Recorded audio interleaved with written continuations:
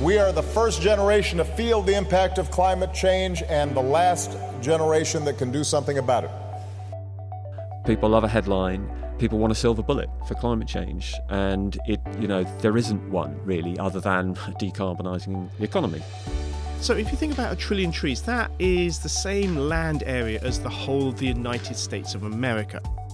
At the Wildlife Trust, we are beaver ready. We don't need Michael Gove for that one. Hi there and welcome to the podcast Generation 1. I'm Matt Winning. This week we're talking trees. Trees are often hailed as a bit of a climate crisis hero. Plant more trees. And companies jump on this bandwagon and they say for every coffee bought, we'll plant a tree. But what does this mean for the climate and the climate crisis? What is the impact of more trees? And the most important single question for today's episode, why do trees matter? You're listening to UCL Generation 1, turning science and ideas into climate action. I am joined with Mark Maslin again. With Mark Maslin? By Mark Maslin? I don't know what the correct terminology I'm just is here, okay, Matt. I exist, I am part of you this exist, yeah, you're here. Wonderful ecology called our podcast. There's this whole thing about trees, which is there was this paper that was published a couple of years ago. We should actually plant 1 trillion trees. Yeah. So if you think about 1 trillion trees, that is the same land area as the whole of the United States of America. Right, so, right. It's a big undertaking. And even Donald Trump got with this idea and said, yes, it's a good idea, plant 1 trillion trees. And they said, well, this will solve climate change. They sort of forgot, even if you did that would take out perhaps 5 years of our pollution. So it really doesn't solve climate change. It helps, and actually it's something positive if you do it in the right place. But do you know what? It's not going to be the great solution. So it's not the silver bullet in terms of solving climate change. Okay, well, let's introduce our guest for today. That is Matt Disney, who is a professor of remote sensing in the Department of Geography at University College London. Matt, welcome. Thank you very much. Nice to be here. Not at all. I'm interested to hear about, basically, you seem to be using technology to look at trees. Yes, that's right. So, my title, remote sensing, so that's looking at the Earth's surface using satellites and aircraft and any bits of kit that we can get our hands on that give us a better picture of what's happening. And I've been particularly interested in trees and forests over the last 5 or 10 years. And what I've really been doing is using kind of high-resolution, three-dimensional mapping techniques that fire out millions of laser beams a second from an instrument on a tripod, and that build up a three-dimensional picture of trees and forests. And we've been dragging this kind of equipment through tropical forests over the last few years to build up these very, very detailed three-dimensional pictures of trees, which help us understand the relationship between their structure, how much carbon they store, and of course then that's the link to climate. Got you. So, obviously, if anyone doesn't know out there, trees pretty important, soak up carbon, kind of store it, keep it safe for a bit, depending on what happens to them. Exactly, obviously. yeah. Depending if they're still there. That sounds, first of all, fascinating, and you're basically just creating cool maps of trees. Well, that's one aspect of it that is that's very kind of eye-catching, is that we build these kind of three-dimensional pictures of the trees that are very striking, but it enables us to kind of measure the size and volume and structure of trees in a way that basically hasn't been possible to do before. Because you don't want to cut them open. You don't want to cut them down. First question is, how do you weigh the tropical forest? Right, yeah. So, good question. There's a kind of question that, is sort of occurring to me, is like, how do you even weigh a tree to get the carbon? Yeah, you don't want to do that one at a time. Well, sometimes you have to, and the only way to do it for real is to cut it down, to cut it into chunks, to dry those chunks out to get rid of the water, and then whatever you've got left, the dried bit of wood, about half of that is carbon. And so to do that for even a small tree is hard work, it's tedious, it's expensive, and the tree's gone. And it's gone, yeah. So if you think about that for a 50-60 metre tropical giant in the middle of Borneo or the Congo Basin, obviously you don't want to cut them down. So the methods that we've been developing is a kind of alternative to that. So Matt, I mean, this is what I love about science, because we're all each other's groupies, because your stuff is just so amazing. But can you explain to the listeners, How do the lasers actually give you a picture? I mean, sort of like, how do you actually get this sort of picture of the actual trees? Okay, so you've got basically an instrument sitting on a tripod which fires out pulses of laser light several 100,000 times a second. And those laser beams have a range of up to about 1 kilometre. So they're in the near infrared, so you can't see them. And they speed out at the speed of light into the forest. And if they hit something, then some of that energy is returned back to the instrument. It records it and it says, okay, this pulse hit something at this XYZ location, 77 metres away. Uh-huh. So it's a point. And so if we do that hundreds of thousands of times a second, we build up millions of points that tell us where there is stuff in the area around us, in the volume around us. Then you find out things like, a big tropical tree can have 10, 15 kilometres of branches in it. Wow. If you laid them out end to end, these branches can... We found a tree that we scanned in Kew Gardens, for example, a big chestnut tree there, had 28 kilometres of branches in it. Some amazing numbers. So didn't you do somebody famous? Didn't you have their oak tree? And I have to say, the results from that just blew my mind. Yes, so we got asked by the BBC to go and scan Dame Judi Dench's back garden and her oak tree, and I've had more communication and kudos for doing that than anything else I'll ever do in my entire career. That was very entertaining because she was great to work with and a really good sport, and fascinated by the science that came out of it. I was hoping for a story like that, and we got exactly what we Celebrity wanted. trees. Celebrity trees. I mean, it's a TV show we've got. It is, absolutely. But Matt, don't worry. Now, after this podcast, they'll just be talking about the rolling podcast. in, yeah, they'll be talking about the Yes. podcast. Yeah, Dame Judi Dench. Nothing to our podcast. So, what was the outcome of that tree? Because, I mean, it was a really quite old oak tree, and I was quite amazed by the size of it, wasn't it? Well, so that tree is about 200 years old. So, in terms of oaks, it's a good, early middle age, about the same as me, strong early middle age. Still strong. But there are oak trees around in Britain that are estimated to be over 1,000 years old in places like Windsor Great Park and in Savernake Forest, that are mostly huge and hollow, and there's very little foliage left growing, but the trees are still alive, they're still growing, but because they're hollow, they're essentially impossible to age. Dame Judi's tree was... She's not 1,000 years old, is she? No, she's not. She's ageless. Yeah, exactly. It was about 25 tons of carbon, and it had about 18 kilometres of branches in it. So she was kind of blown away when we was, given those figures.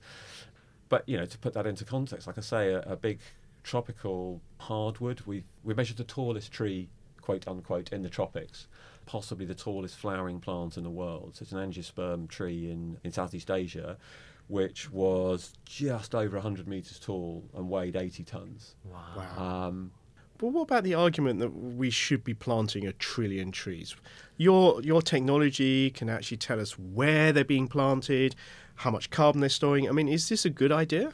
Well, going back to what we're finding with our measurements of carbon in trees and forests, first of all, bottom line is we're showing that the current estimates seem to be an underestimate of how much carbon is stored in trees and forests. And that's because in order to doing 1 tree or 100 trees or 1,000 trees is all very well, but you need to extrapolate across the whole of the tropics, 3 trillion trees. And in order to do that, you need simplified models, you need satellite estimates. And the models that are used currently to generate those estimates of how much carbon is in tropical forests, we think are a fair underestimate. Planting trees, this idea of 1 trillion trees that that Mark you brought up, it's one that very much catches people's attention. It's people love a catchy number, people love a headline, people want a silver bullet for climate change, and there isn't one really other than decarbonising the economy. So that's the silver bullet, but that's the one that people don't really want to hear. You plant loads of trees in places where maybe, let's think about northern China, where there's huge afforestation programs going on, which in general is there to do things like protecting hydrological systems and preventing flash flooding and runoff. Good thing. From a climate perspective, those trees are actually quite dark in colour compared to the background, so they actually absorb more sunlight. So the surface actually gets warmer than it would have done if you left it with no trees and snow cover in the winter, because it changes what we call the albedo, the reflectivity of the surface. And when you do that on a very large scale, you suddenly have impacts on, heating up the surface, which are unintended consequences. You're actually making things warmer, which evaporates more water, which affects the hydrological cycle, and on you go. You didn't think of that. It sounds like an incredibly complex system, and if throwing trees down where they shouldn't be fuel in the fire, but it's potential fuel that could go on a fire. Absolutely. Thinking about the idea of planting trees, and coming back to, I do quite a lot of work on urban forests. People think, well, what is an urban forest? And London is a great example. London, there are 9 million trees in London. There are more trees than people. There are parts of London. We did some work showing that the amount of carbon stored per hectare in places like Highgate Cemetery are equivalent to the carbon stored in tropical rainforests. Wow. Because there are big old trees that have been left untouched to grow for several hundred years, and they're very beautiful, and they're kind of they're easy to leave there because no one wants to come in and cut trees down in the cemetery. So trees in cities are incredibly important, as we all know. They moderate temperature, and we just like having them around, and there are definite health benefits to having trees. Protecting trees that we have already, large old trees. London's full of them. Yeah. But there's this race to plant more trees. But where do you put them? The mortality rate is about 95% of urban trees. So you plant a tree, and in 20 years, it probably won't be there. And it's 20 years to 30 years is when it starts to really give you those benefits back. Yeah. I mean, it's similar, again, to myself. I didn't do much for the first 30 years of my life, and now, Just coming into your prime, yeah. Yeah, me and Jesus were both a bit similar in that. So Matt, if you had a magic wand, and based on all the incredible science you're doing, where would you plant trees? If you were in control, you were making policy, what should we do? One of the first things I do is and it's actually one of the things that I'm trying to do at the moment, is looking at what we have already, because that's one of the things that is actually done. There's a race to see where should we plant more trees, and there are lots of spaces. There are lots of brownfield sites. I was just thinking about the UK. There's lots of brownfield sites. There are lots of areas of urban development where there are rules about what you have to do in terms of planting trees and providing access to green space. But the rules are very easy to get around, and they're very easy to game is perhaps the wrong word, but you can plant lots of small trees, and then if there's no requirement for you to look after them after 5 years they'll be gone. Yeah. So Glasgow at the moment and Belfast are planting 1 million trees. Again, a big number that's easy to communicate. In Belfast, they don't know where they're going to plant them. In Glasgow, there are areas where they're going to plant, and there's no real then, we're going to plant those trees and ensure that they survive at a rate of 50% for 25 years. People want to see the photo op, the planting, hey, the nice fun picture, bit. the fun bit, and then people work. don't want to come back every year and go, okay, well, what's happened and what's happening here, and how long is this, going to live for? Are you going to sell this technology and give it to everybody? No, I'm not selling. I'm going to, we're going to make sure that it's out there. Open access science. That's what it's all about. Brilliant. But we're developing tools using things like Google Earth Engine, where you can already do a far better job than is being done currently about assessing what we have in cities in the UK. Mm-hmm. So, we've got data now that will allow us to do that from aircraft and from space. So why aren't we using it to inform policy better? Because it's really easy to do. That was absolutely fascinating. Yeah. I mean, I feel like I've learned a huge amount about trees, and as you say, protect the ones we already have, what ones are already doing well, and then the ones that you do plant, look after them for a long time. I think it sounds excellent, and hopefully one day we'll all have a scanner going around scanning our own trees. We do. in our garden. The space station's flying over at the moment. It's got a big laser on board that's measuring trees and forests. It's called JEDI. Of course it is. It's a NASA instrument. Oh, I'm sorry. That's brilliant. The Jedi. Global Ecosystem Dynamics Investigator. Just a little plug. I've worked with the JEDI team, and they've milked that for all it's worth. I bet. Of course they have. You have to. I was going to say, can you imagine linking JEDI to your mobile phone so you could actually see what trees? There is already a NASA app that does this kind of There's thing. an app. Yeah. Oh, A JEDI app. A JEDI app. Well, a for NASA trees. app that looks at tree size and can you estimate how much carbon is in your tree? Brilliant. Well, thanks so much for joining us today. No problem. Nice much to be here, appreciated. and always like to talk about trees. I mean, clearly, and also I now realise that I like to listen to people, you talking about trees. So, fantastic. So, Matt, we are asking all our guests, if you could keep one thing that we need in 30 years' time to help climate change, what would it be? Or if you could get rid of one thing that would no longer exist in 30 years' time, what would that be? Or create something new? Keep things is the whole belt of tropical rainforest. Yes, great answer. I mean, fairly sensible. Done. I'm going to need a fairly large A large, container, yeah. We're going to but, need somewhere you to know, put it.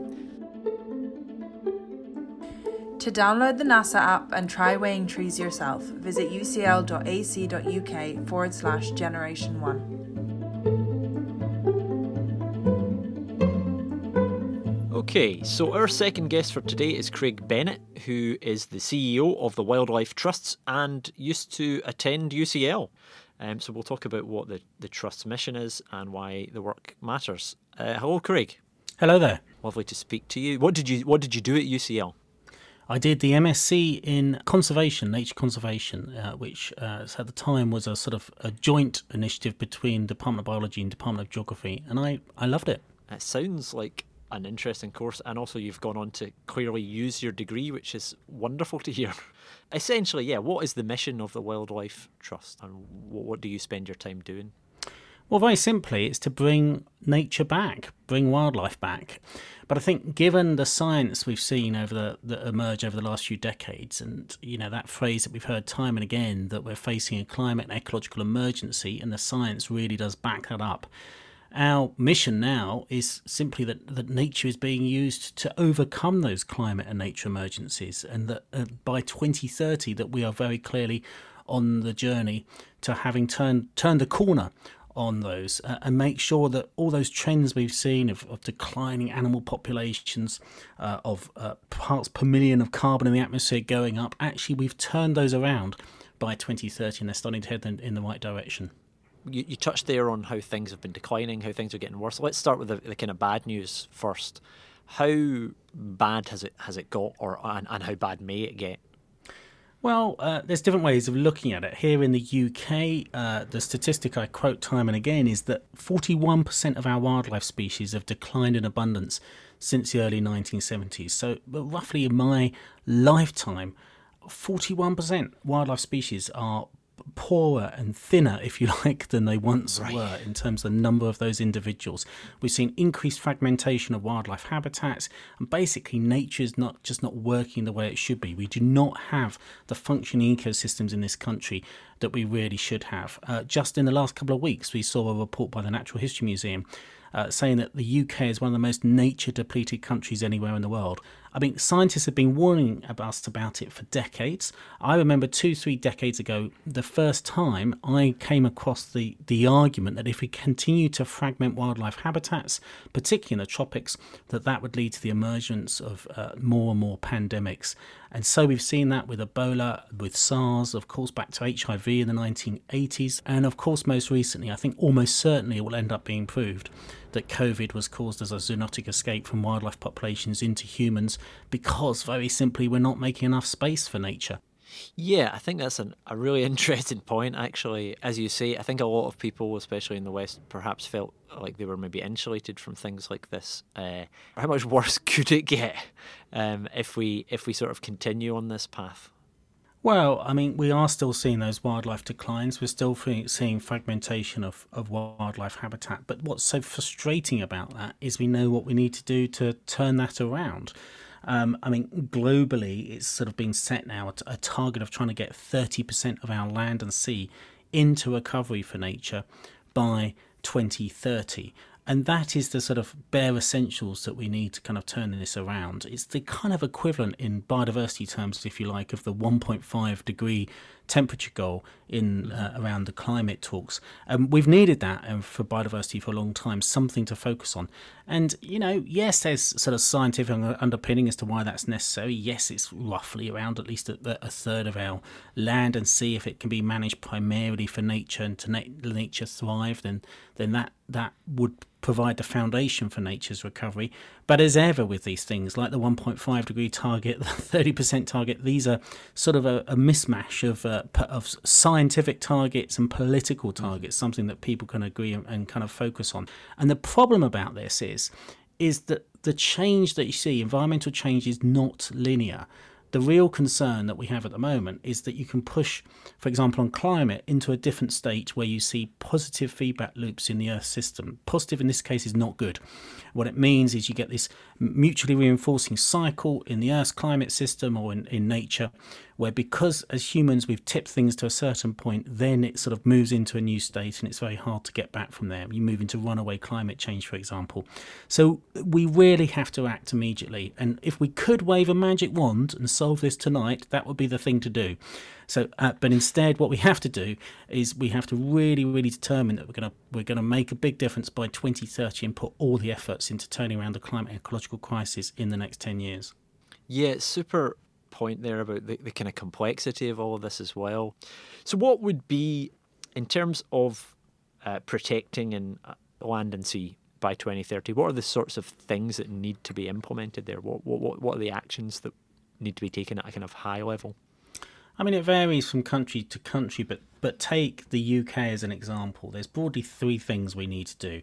The first is we need to make more space for nature. So that does mean that we need to get, as I said, around 30% of our land and sea being managed for nature. And at the moment, actually, we've only got around 5% that is actually in good condition. So we've got a long way to go over the next 9 years to get to 30%. That means we need to get our current designated sites, our sites of special scientific interest, in good condition, and half of them are not at the moment.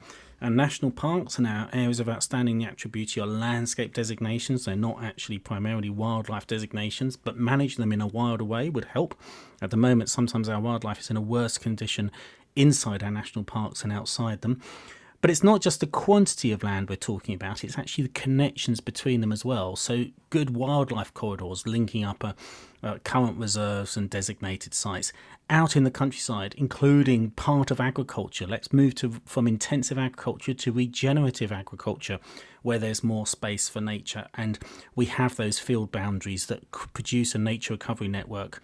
The second thing we need to do is restore the abundance of nature. So not just the space, but the abundance of our wildlife populations. I was saying before how 41% of our wildlife species have declined in abundance in the last 40, 50 years, including, for example, some of our bee populations.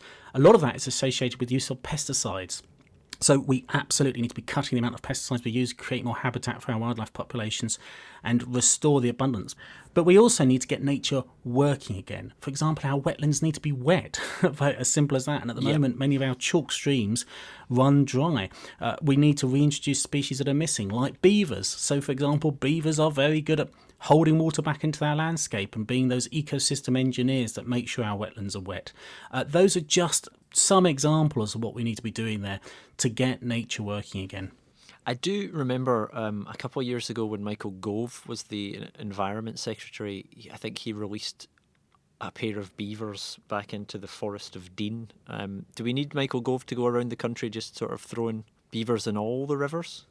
Well, the Wildlife Trust, we have beavers in enclosures right across the country at the moment, waiting for the permissions from DEFRA to allow us to have free roaming beavers. At the moment, it is actually against the law to release beavers into the wild. Can you believe? There is a consultation going on right now, thankfully, about by DEFRA to say yes, beavers can be released in the wild and have wild roaming beavers. Nice. At the Wildlife Trust, we are beaver ready. We are absolutely ready with these beavers in our enclosures, ready right across the country. Yeah. We don't need Michael Gove for that one. We just need to be told by DEFRA, hopefully in the new year, that we can take down those fences and have beavers returning to British ecosystems. And to put it clear, there's sometimes a debate about reintroducing these species. They are just as British as Shakespeare, or just as British as Yorkshire pudding, or anything else you might like to choose. It is just a scandal that they've been missing from our ecosystems. Release the beavers. I'll wait for that to be shouted from the rooftops. So, thank you so much for joining us, Craig. Really appreciated chatting with you. We've got a question that we've been asking our guests, which is just about thinking about a time capsule related to climate change. So is there something that you would like to get rid of over the something that doesn't exist in 30 years' time, or something that you would like to sort of keep in, say, 30 years' time? Or is there something we could create something brand new? Well, look, the obvious thing to get rid of, and you were talking before about how climate change, climate ecological emergency can be really complicated. That's true. But also on one level, it's really simple. On climate change, you solve climate change if you stop using fossil fuels. It's as simple as that, really.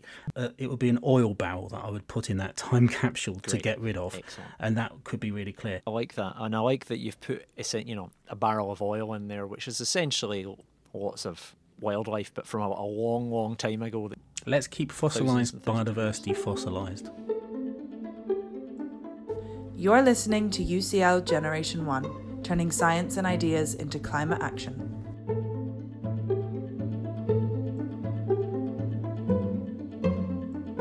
Well, that was Craig Bennett, the CEO of the Wildlife Trust, talking about wildlife, protecting it, and the fact that they are beaver ready.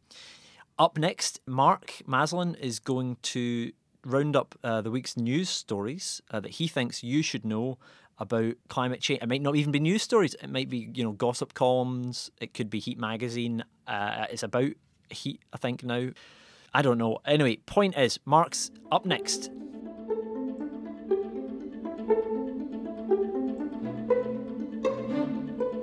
Welcome to the most eagerly anticipated part of our podcast. Of course, it's the climate change news. Well, as you may have expected over the last week, there's been a flurry of post-COP26 analysis. Was it a complete failure? Has it kept hope alive? But for me, the bottom line is that it was a small step forward. It leaves the door open for an improved agreement at COP27 in Egypt, the African COP. Because one of the things that was agreed in Glasgow is that countries would be requested to submit new NDCs, nationally determined contributions, or as you and I call them, pledges. So we can hopefully have increased ambition for next year. So it means we have 12 months to lobby, influence and harass governments around the world to try and get us back onto the 1.5 degree track. What about other news? At COP26, banks, insurance and investors with about $130 trillion at their disposal vow to put combating climate change at the centre of their work. This has already seen some dividends because, of course, the Zurich Insurance Group this week has announced that they will no longer underwrite new oil exploration projects. The German utility and trader RWE plans to spend $57 billion for renewables around the world as it closes its nuclear and coal plants in Germany. The giant SSE has announced that they are going to put £12.5 billion of capital investment into decarbonisation to the year 2026. Now, SSE is notable for working with Equinor to develop the 3.6 gigawatt Dogger Bank wind farm off the northeast coast of England, which once all phases are completed will be the largest offshore wind farm in the world. So this is Mark Maslin signing off from the climate change news section of Generation 1.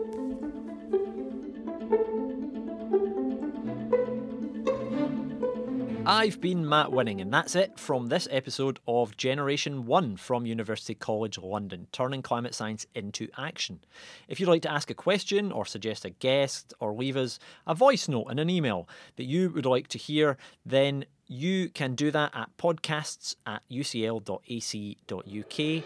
Otherwise, for more information about UCL's work in the climate space and what our staff and students as well as our researchers are doing to make sure that we don't just talk the talk but actually walk the walk to a more sustainable future, head over to UCL Generation 1 website or use the hashtag UCL Generation 1.